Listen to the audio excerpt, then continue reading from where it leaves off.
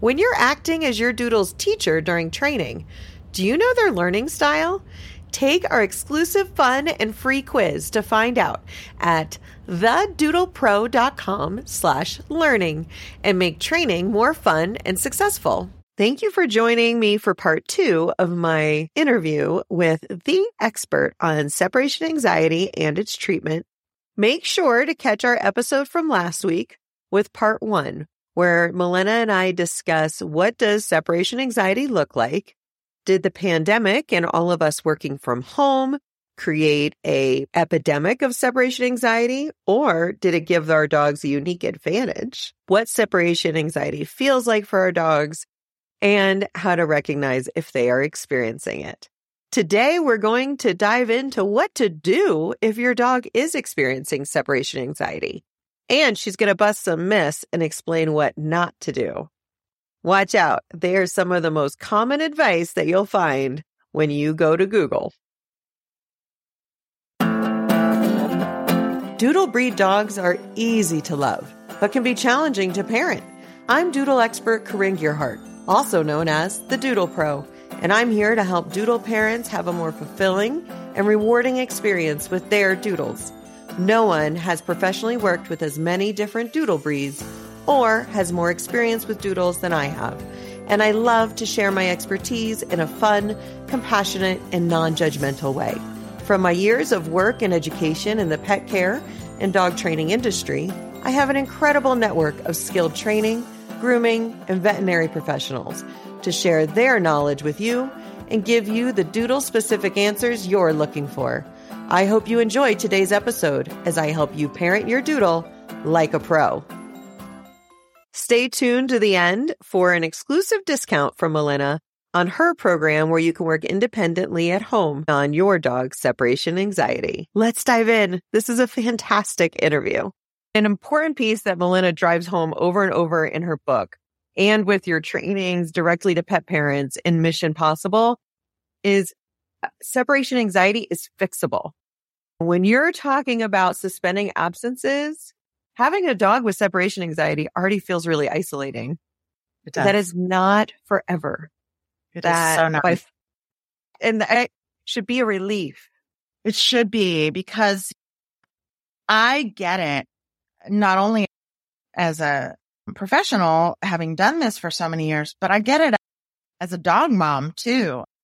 One of my own dogs suffered from separation anxiety, and that's another story in and of itself. But so I understand that overwhelm that exists, that, oh my gosh, my dog is 6 months old. I'm going to have to manage my life around him for the next 15 years or more. Right. And that is absolutely not the case. We have to remember that this is temporary. The behavior modification process and the correlating management of the dog's alone time is temporary. And I'm very commonly asked, how long is temporary? And Right. Unfortunately, I'll get that right out of the way now. I can't answer, because your dog, each and every person's dog, is an individual. The environment is unique. The dog is unique. The pet parents are unique. There are so many influencing factors. So I can't say every dog is through this by X number of however long. What I do tell people when I talk to them initially, when they're inquiring for help, when they ask me that question, which they always do, they always say, how long will it take? And I will say, I want you to think in terms of months, not weeks. But I also want you to think in terms of months, not years. Mm-hmm. Because I can't say X number of months, but I can say that we're not looking at a 5-year plan here for most dogs. Sure, there's the occasional outlier, as there is in every type of behavior. But Yes. For the most part, we are thinking in terms of months, not years, thinking in terms of months, not weeks. And you mentioned in the book that you see every separation anxiety case as severe, not related to how much destruction they're doing or how chronic the barking is, But if they're experiencing that level of panic, then we see it as severe and it That's needs right. care and treatment. That's right. There's no competition, if you will, on distress. If I break my arm and you break your arm and we're talking about the pain scale of 1 to 10, Yes. are we in competition over that? No, it is painful for you and it's painful for me. And that's the same with anxiety and distress, right? These dogs are not like, they're so only worried. No, panic is a very serious experience to go through. And so any level of panic, despite the outward manifestation, is important for us to recognize. And when I say that outward manifestation, sometimes I'll get calls from people and they'll be like, my dog only whines and drools. Oh. And I'm like, yeah, let's talk about that because that is panic. I don't care if it it's not inconveniencing your neighbors. It is severely impacting your little being. And then we have other people, of course, that contact us and say, my dog's ripping down the door and the neighbors and the landlord and everybody are, but that doesn't mean that dog is more distressed. It just means that the outward display, the way the dog presents is different. And yes, it's more inconvenient to the client, but let's boil it back down to what the dog is experiencing. And both of those dogs are experiencing something extremely aversive, which is panic and distress and fear. What do you say to people who say they need to get used to it or they'll grow out of it? Yeah. First thing, the literature tells us they do not grow out of it. And period, done. Okay. The literature also tells us that in most cases, the worsening of the behavior occurs when the dog is continually exposed to alone time that is over their panic point, if you will. So do we really want to take that risk? Do we really want to take that risk of actually worsening this problem? Yeah. And so I talk to clients about that often and say, listen, let's go backwards a little and talk about this whole temporary situation. If we put in a little bit of time towards behavior modification now, and the next 15 years are footloose and fancy free, where you're not going to have to worry about your dog when alone. Yeah. If you say, I don't want to do that, he'll probably just grow out of it. You risk making the problem, exacerbating the issue. And you also risk pushing it out and out and out to the point that maybe if you don't address it, you will be spending the next 15 years worrying about your dog destroying and vocalizing and urinating and defecating and all the things. Yes. And I really talk to guardians about let's take care of this now because later, harder. Period.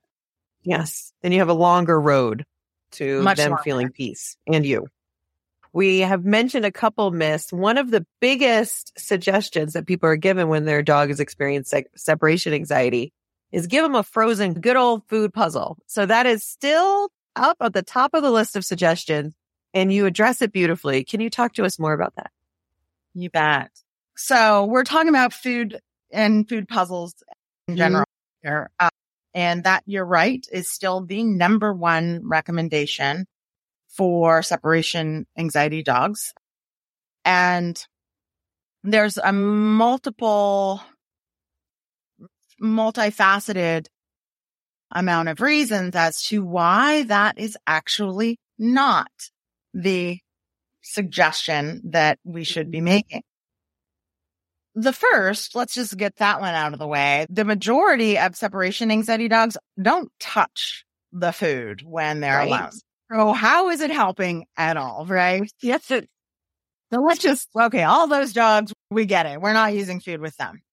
Now, there are, of course, a large percentage of the dog population that are like, if food is present, must consume. And so they will eat when left alone. The idea, which is a logical one, I do understand it. The idea behind giving the dog a food toy is we think we're associating alone time with something good. But let me pose this. First, two things. One, how many of you with your own separation anxiety dog, or if it's a client that you've seen this, the dog hunkers down with that bully stick or with that toy, and you're like, look, he's fine. He's doing great. And it takes 6 minutes for him to finish that frozen food toy. Uh-huh. And at 6 minutes and 15 seconds, he's howling. So did the food toy actually create the positive association that we think that it was supposed to? No. I would venture to say that it caused a distraction in some ways. But we can't distract a dog for a 4-hour absence. If we let him eat for 4 hours, which he won't, because he will get satiated, but if we let him eat for 4 hours, we would have a 700-pound dog. We can't do that. So that's one of the things. The other very important thing, and pay attention to this because for the dog pros, they'll get this. For the average dog guardian, this may be a little bit new. We are trying to actually associate alone time with safety, not something fantastical and not food falling from the sky necessarily. We want it to be a safe environment. When we are teaching a dog, particularly when there's already a feeling of fear, panic, anxiety with a stimulus, the order of events that we teach things is extremely important. Mm-hmm. I'll use the example of reactivity because I think it's a little bit more clear. So imagine that your dog is afraid of general strangers. And every time you go for a walk, you say, here's some food because there's going to be a stranger walking up. Over time, the dog will go, cheese means scary person approaching. Uh-huh. And that is exactly the opposite order of events that we would use in training. For those of you that want to geek out, we talk about antecedent arrangements. Yeah. But order of events is really what we're talking about here. So if the food item predicts the scary thing, before long, the food item is going to be equally as scary as the scary thing. And there's no way that we can, or very few ways, that we can give the food after we've walked out the door, like it just by virtue of how matter works in this world. And so that whole order of events thing is backwards. And what we tend to see is dogs that maybe in the beginning were like, yeah, I'll hunker down with this frozen peanut butter food toy. But over time, even the sight of mom stuffing that food toy, they start to drool and shake and whine and get distressed. And we don't want to create that kind of association.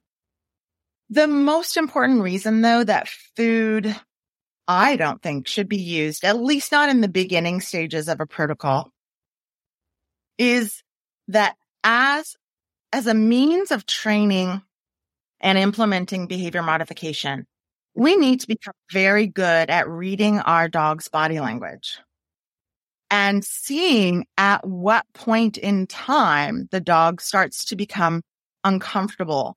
And then we see that discomfort starts to lead to some fear, anxiety, stress, etc.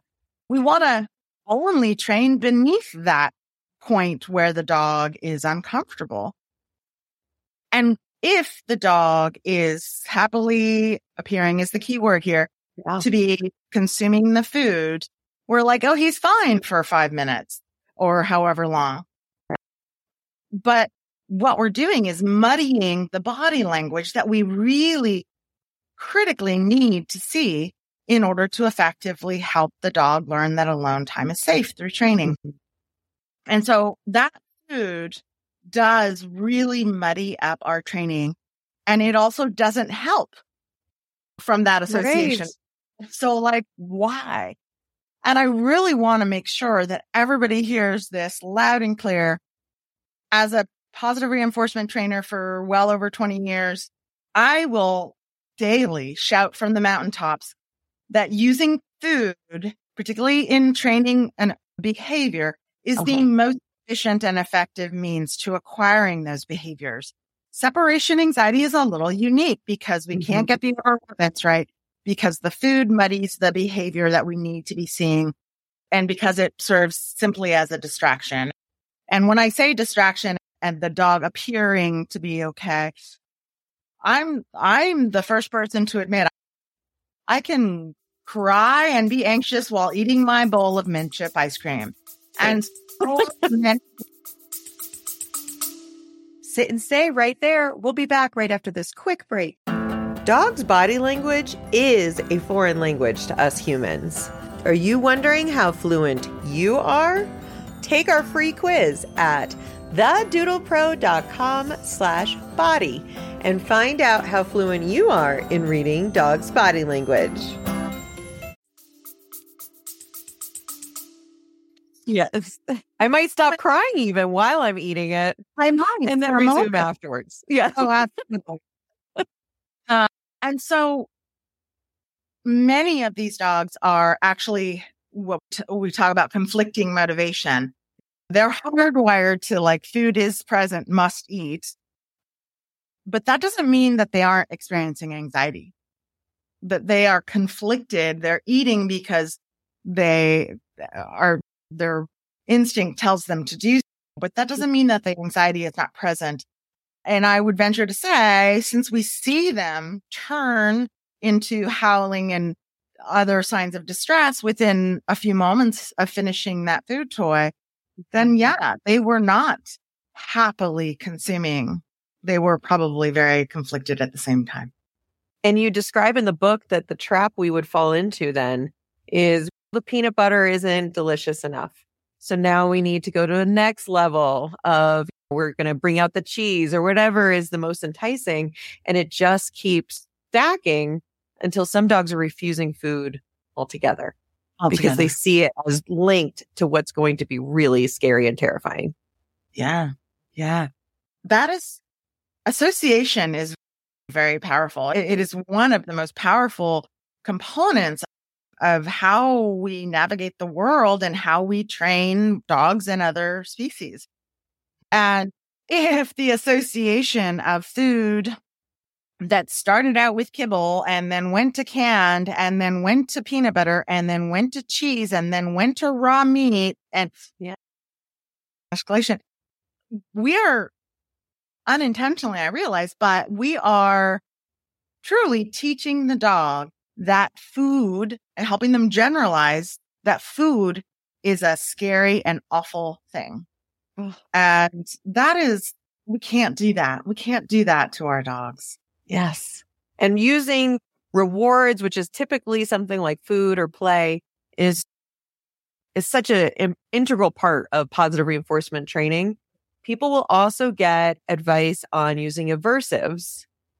If the neighbor is complaining or you've gotten a noise complaint and the landlord says enough's enough, put an e-collar on or put a bark collar on. Can you briefly share why that could really backfire for people? Yeah. I think the first piece of that is I understand the desperation. I really do. And I have talked on the phone through people's tears time and time and time again that have used tools like a bark collar, shock collar, or as also is commonly recommended is the can full of pennies and you throw it against the crate or bang on the crate. Any of these methodologies that I'm talking about, the only reason that they can work is that they are instilling either pain or fear in the animal. And first and foremost, is that what we really want to do? That's a question we all have to ask ourselves personally. But let's think about going back to our original discussion about this is panic. This is a phobia. Involuntary, as you point out. And involuntary, right? Mm-hmm. And if that's the case, and I say, I'm going to add a fearful stimulus to an already panic, anxious animal, wow. Do we actually think that is going to help with their fear and anxiety? No. In almost every single case, we actually make it worse because now alone time is not only scary, it's more scary because I keep getting this horrible electric shock or this terrible noise happens or I get sprayed in the face with something really stinky or like citronella or something. And so we're actually causing the problem to be worse. I do want to make one caveat because many people will argue with me. I put a bark collar on my dog and he stopped vocalizing when left alone. Yeah, it can help mask certain symptoms. But I want people to remember that dog is just because he's not vocalizing doesn't mean he's not terrified. And so oftentimes what we start to see is, okay, they are no longer vocalizing, which isn't usually a permanent thing, but sometimes they stop a little while. So no longer vocalizing, but now urinating and defecating and drooling and trembling and shedding their coats because their distress is so high. So it's not really working, even if for a temporary amount of time, it can reduce the barking. I've asked you many ways that we don't help our dogs when they're experiencing this level of distress. How would you describe the treatment plans that do work? I think the treatment plans that do work fall into gentle, humane, also very systematic and very gradual. The technical term for the way that we modify this behavior is called systematic desensitization. Nobody needs to say that big, long mouthful of words. But I want to remind people that there are two words there. Yes, desensitization, which means gradual exposure, but also systematic.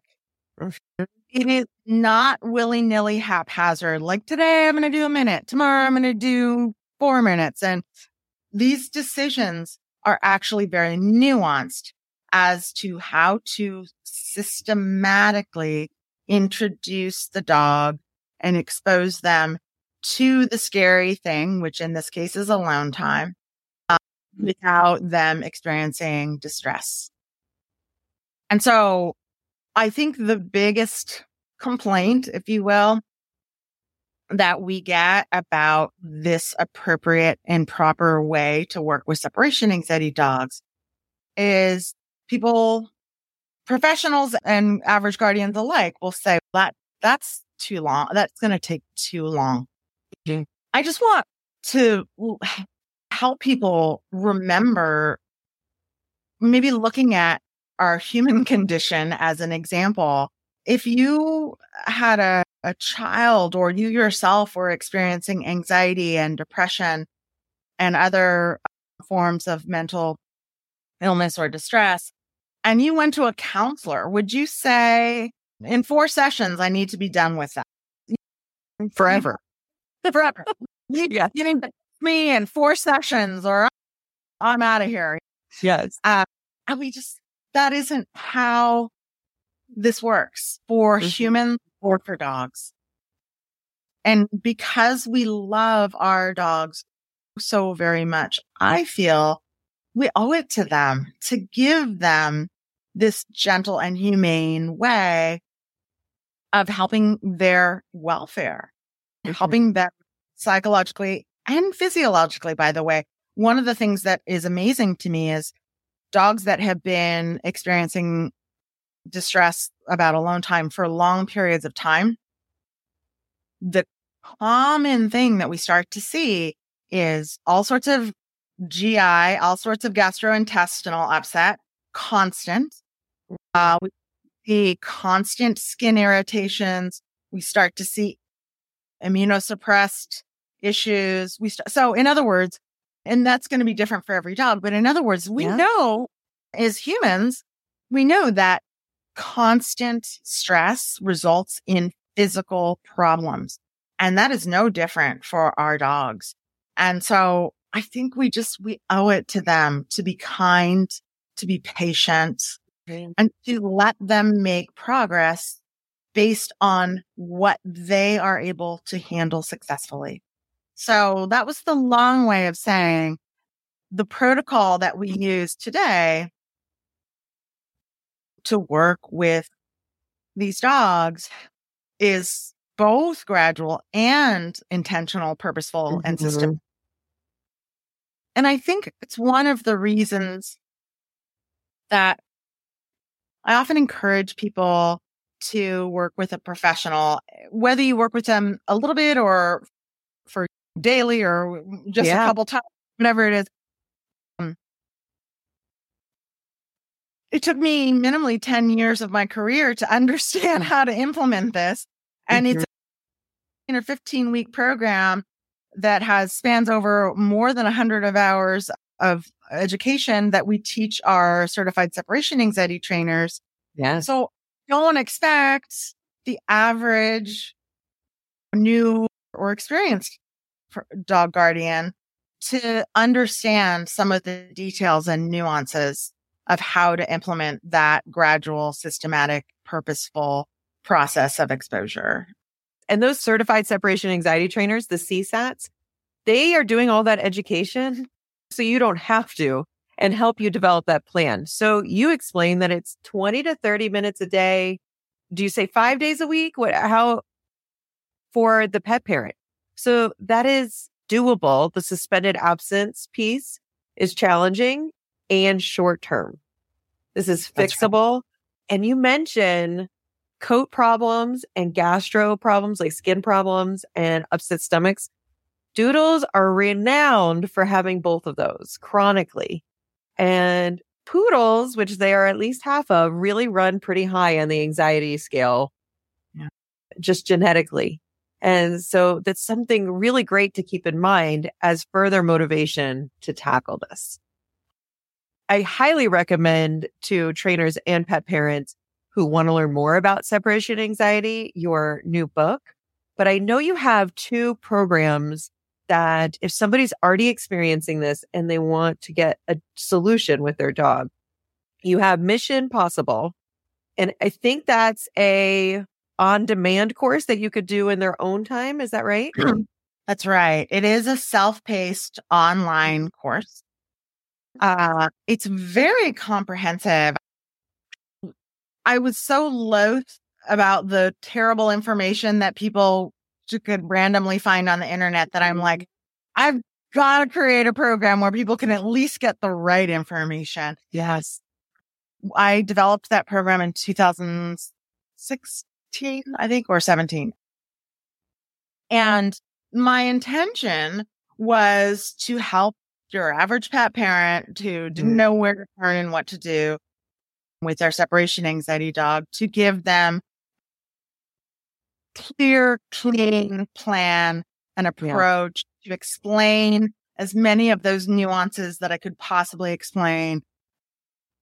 And the program is lifetime access. You can go at your own pace. And in that course, there are places that you can post comments, ask questions, etc. Oh.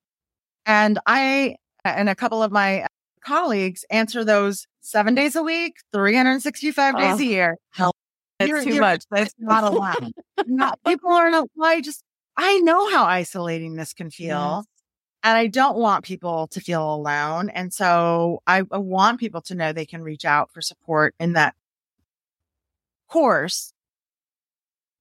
And even if they're shy and they don't ask questions, we have such a history of so many comments and questions that you don't feel alone there because you can hear everybody else's experiences, both their experiences of feeling sad and frustrated, as well as their celebratory moments that we see so many of.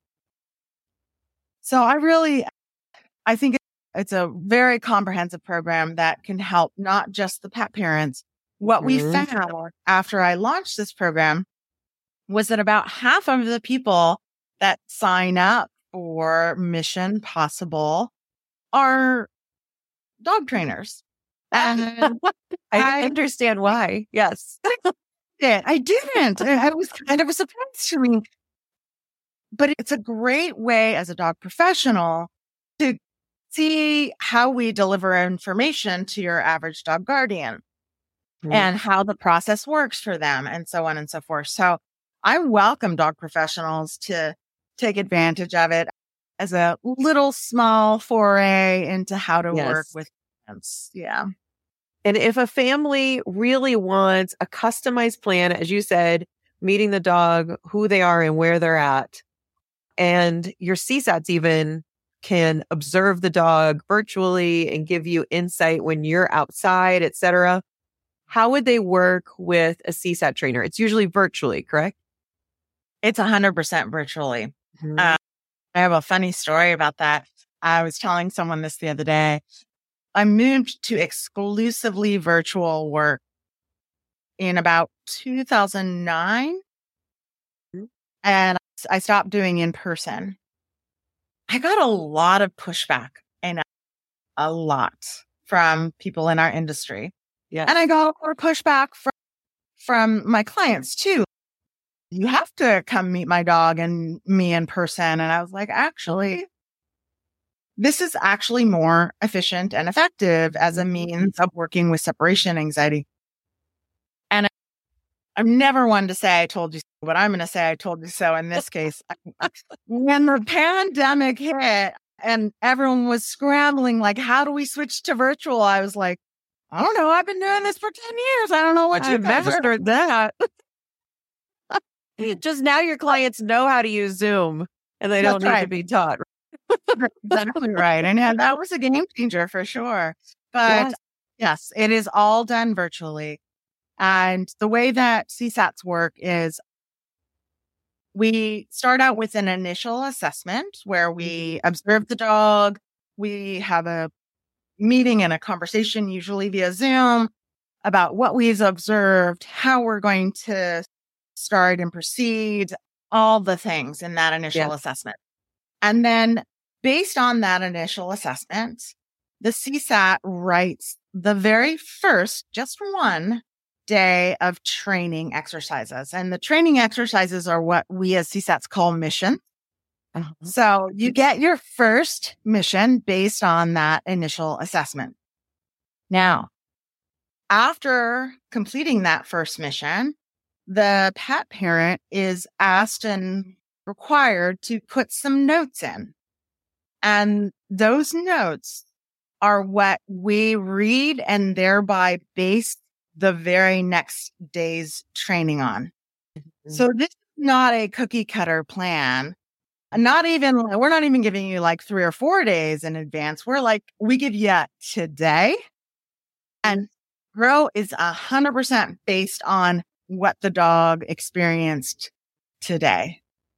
And so it's a very interactive process. And one of the wonderful ways that we're able to do this is by using shared documents and things. And because we're gathering so much information, we actually tend to do all sorts of charts and graphs and figure out some pretty important elements of what is positively or negatively impacting that animal. Some dogs are doing great at 9 o'clock in the morning, but they're struggling at 5 p.m. okay. We would have never have pinned that down had we not been tracking that data very carefully. So we really lean into that data. And one of my idols, wonderful woman named Dr. Susan Friedman, talks about collecting that data and using it in such a way that we are able to dynamically pivot and adjust on a day-to-day basis. Whereas if we didn't have that data, we would be doing retroactive. Oh, let's make we have to wait and see. Let me know next week how it went. Sure. Yes. Which is something that virtual lends itself to, that traditional trainer coming to your home or you going to a class couldn't do. And just their presence would change the whole dynamic. You want to actually see what they're like when they're experiencing isolation and build up from there. I see CSAT share on social media with permission from their clients, like the victories of the dog just sprawled out on their back, sound asleep, and been like, this is 32 minutes in, where they couldn't go 2 minutes alone. And just, you can feel the CSATs, like the victory is shared with the pet parent and how close they get. Absolutely. I think one of the big pushbacks that I had in 2009 when I went virtually is you just can't build a relationship with your clients. And I would say it's exactly the opposite. And we are an intrinsic part of our client's family. We work with them 5 days a week. Yes. And we know about the weddings and the births and all the things that are happening because we're so closely working with the client. And we are a team. And we celebrate even the smallest little victories together. And I tell brand new students, you're not going to believe me, but later you can say, oh my gosh, you were right. There is nothing more riveting than watching a dog sleep when you do this work. You're like, still sleeping. Oh, now he's on his back. This is the most exciting thing ever. I need popcorn. It is like the joy that it brings to not just dog mom or dog dad, but us. Like, it's the most rewarding work that I could ever imagine doing. Oh, we're so lucky that you were doing it for us and for the leadership that you've given on this topic. I know that you have a discount for our listeners if they want to enjoy your program Mission Possible. Can you share that for us? Yes. And I think it's easy to remember. It is Doodle 22, as in the year, Doodle 22. And that'll be available for you. It gives you a little over 50% off of our program. It's already really affordable, but it makes it extremely affordable. And remember, there's lifetime access. It's not a recurring fee. You can still ask questions and comments if you're struggling a month or two into it.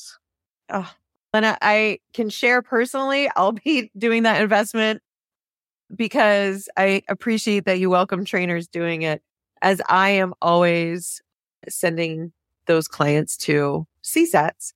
I would love to understand more, like what they're working on and how they're working together. I really want people to understand that the best way to work with a separation anxiety dog is to not do it alone. And I don't mean just a trainer, the village that you can and should create that may include dog professionals like trainers and dog walkers or dog sitters. But I think it should also, and professionals also like your veterinarian or even a veterinary behaviorist, but also in that village should be your friends, your family, your coworkers, your neighbors, anybody that's willing to take a piece of that journey with you should be in your village. There are so many creative solutions, by the way, to managing and suspending those absences. And neighbors and friends, family, they don't have to do it every day.